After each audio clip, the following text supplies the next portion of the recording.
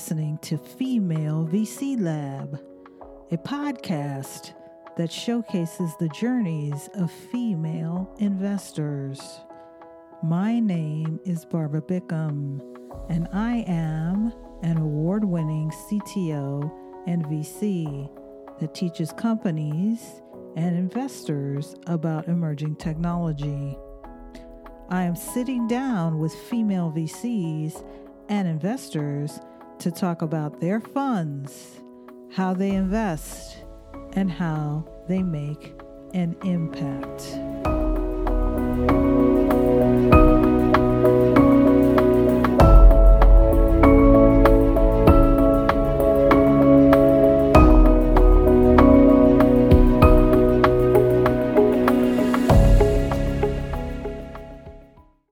Welcome to the Female VC Lab podcast. I have Edith here in one line. Give me your name, your title, and the name of your fund.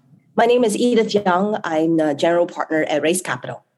Wonderful. So tell me a little bit what inspired you to become a venture capitalist. Barbara, it's going to sound really weird, but actually no one really asked me why before, and I really thought hard about this. But no one's asked you why? Yeah, and so I want to share with you two stories and what really triggered me. I really thought hard about this one, but I'm not necessarily trying to tell you my whole life story per se, but I actually was trained as a classical pianist. Oh, wow. Starting That's cool. when I was six years old. And for a long time, like when I was trained to be a pianist, I really don't understand why I had to sit there for hours and hours until much later on in life. So I studied like a total of about 12 years. When I got to 16, I finally get a chance to play with other people. And then when I moved to I'm originally from Hong Kong. When I moved to the US, my high school actually have a show choir. So I was actually playing like Elton John with my show choir, like dancing and playing. And I finally understand like the magic of being like part of something where you study so long, you're really good at one thing. When everything comes together, it's just magical. But later on, I realized, it's going to sound horrible, but I realized I wasn't really good enough as a concert pianist. And so when I went to university... Well, that's okay. You had the epiphany, right? You had it early. Yeah, actually, when I was like 12, 13, I realized I wasn't good enough. My cousin became a professional violinist. Oh, wow. But beside the point, I went to college. I studied engineering, and I went to Purdue. And then when I first started working, this is like Web 1 many years ago, what I was doing all day long was fixing bugs. And I was pretty good at what I was doing. And then later on, I was like a DBA. And I thought, wow, this is so boring. That is boring. I agree. And I didn't understand like the big picture of being a good engineer, how it fit into everything until much later on, I started working at like Siebel, Oracle, working with different customers. I worked at Autodesk. And I really got to see, wow, I'm doing very specific things, really deep. But what really satisfied and really get me excited is that seeing the big picture of it. And I bring these two things up because I think venture capital actually forced us, like you, Barbara, and myself at Raise, where we actually have to think about the big picture from day one, all the time. The minute it's not only about the know-how being an engineer or a founder really good at one thing, but how like this one thing and like the band, the orchestra that they put together fit into the big picture of the world. And I love it. And even though I think being trained as a pianist or engineer get me to at least get a better sense of, okay, is this founder or engineer bullshitting me or not? Correct, but that's a benefit. But the part that it really get me excited is, wow, like I can get to see the big picture on a daily basis. And that's just something that really get me up at night and like excited to get out of bed, because this is something that is just so fun to do every day. Yeah, that's awesome. I agree. You always have to be looking at the big picture strategically all the time.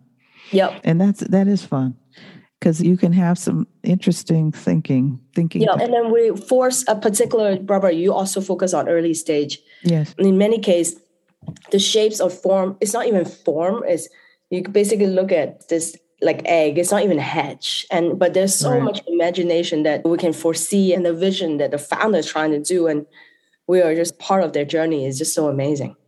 Yeah, and it's an honor to have founders that want you to be a part of their journey. That's an honor to me. Yeah, absolutely. So what is your investment thesis and the motivation behind your thesis? Yeah, so our raise capital, for us, we focus on seed, pre-seed, all things infrastructure software. Means our founders, their customers are mostly engineers. Have a lot to do with my background. Actually, before raise capital, I was at 500 startups. I was a solo GP, and during my time at 500, I got the chance to invest in a company called Solana in January 2018. Oh, okay. Really thankful. And then I look back, some of my best investments are actually all developer focused, developers tools. The way that I see Solana is the Amazon Web Services for Web3.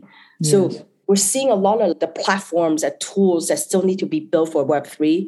100%. But for us, it's not only Web3 or Web2, I think just in general, the world on the fundamental fabric of the internet, regardless is security or data or machine learning or communication. There's just so much more need to be built, and we're super excited about it.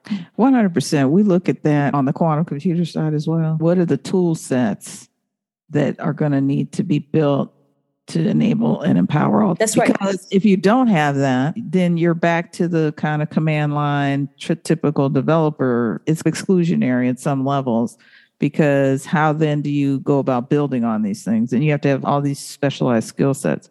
And the other thing I look at from a kind of strategic or trend side is if you look at all these low code, no code, minimal code tools that are creating these massive businesses, you have to look at that and say, what really is unique that needs to be built? And it is that tooling. That's right. And I actually think that the tooling I actually started my career in Web 1, and and Web 1 is all about information economy, right? So Web 2 is all about social interactive platform companies. And Web 3 for us, I'm mind-boggling. It's just crazy for me to think about where now the participant, the user, also own a piece. That's powerful. That's very powerful. That's supposed to be the promise of crypto at some levels. You are your own bank, but now you can own your own whatever it is at this point. I think taking back your data, taking back the data, it ends up creating a different kind of virtualized ownership now. Yep, totally. And I think that it's just so magical to think about and it's definitely infiltrating all kind, from you being in LA, Hollywood, on people super excited about the music, media, and or from finance point of view for all kinds. But I really think that Web3 is so much more than just crazy crypto and token prices. I agree. The way I look at Web3, I look at it as user interface. How are you now going to interact? And it's no longer going to be like a flat web page where we go to a URL and it's just going to be here's this flat web page and we have maybe some kind of cool little GIFs on here. It's going to completely change that. Yeah. Because if everyone could have a Decentraland or a Sandbox or a Roblox or what's the other one? Minecraft, right? You've created your own little world and everybody can do that. That's powerful. Yeah. It's super exciting. But yeah, so sometimes we call ourselves, we like to invest in plumber because of the plumbing of things. Yes. And I guess I was trained as a plumber, pianist, and engineer, and now we're investing in plumbing. As am I. I was trained as a plumber. I wrote many things that were modems, things were a lot of kernel level, a lot of infrastructure on a lot of these machines that didn't exist. And so I believe in the plumbing and tooling infrastructure as well. Yep. Because like you said, there's still a lot to be built. There's still a lot to be built, and there's still a lot of room for many people to participate in that way. Yeah, we were super excited about it. I'm glad we're on the same boat. Absolutely.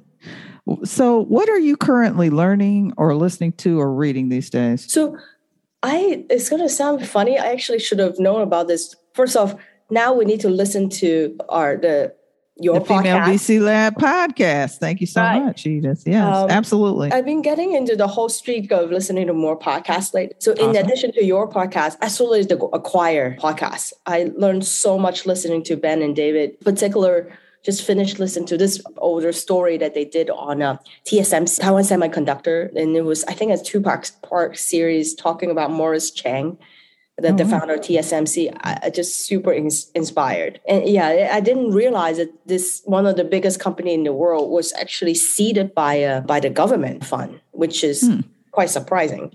And it's just so fascinating to hear, which is somebody who started his company in his 50s. And then actually wanted to retire, but then came back out in his 70s because he really wanted to get the deal done supporting Apple iPhone. I just think it's so fascinating. And entrepreneurship spirit is definitely ageless. And if you 100%. Really believe in something, then you make it happen. And I thought it was just one of the most inspiring stories I heard lately. And I really love that. That's wonderful. So bonus question, everyone gets it. Everyone knows what it is now. It used to be a surprise.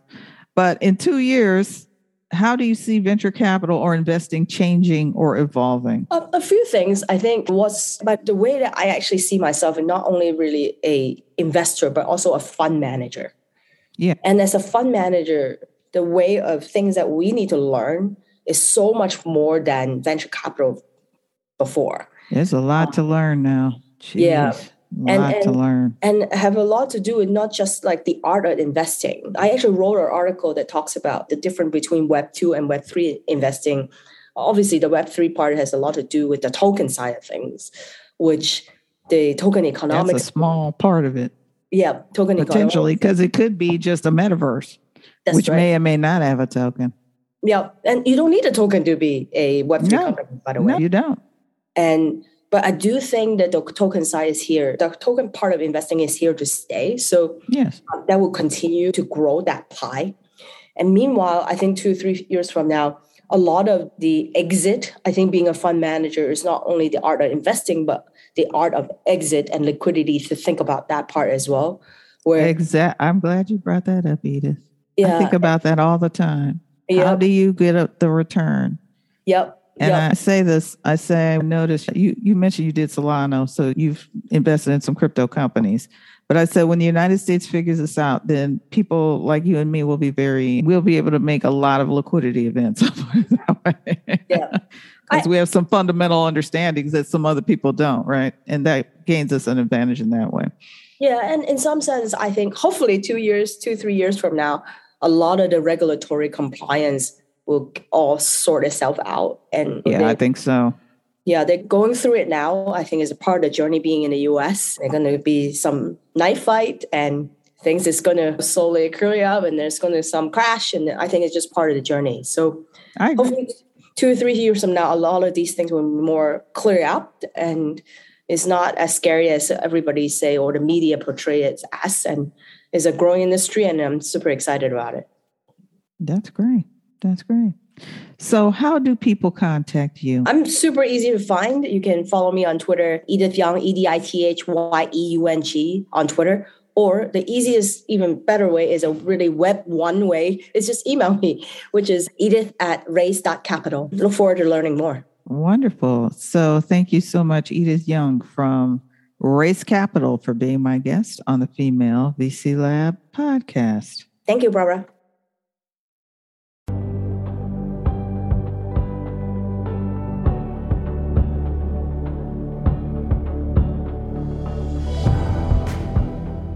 This episode is brought to you by Trailin Ventures. Find and invest in the next billion-dollar emerging tech company.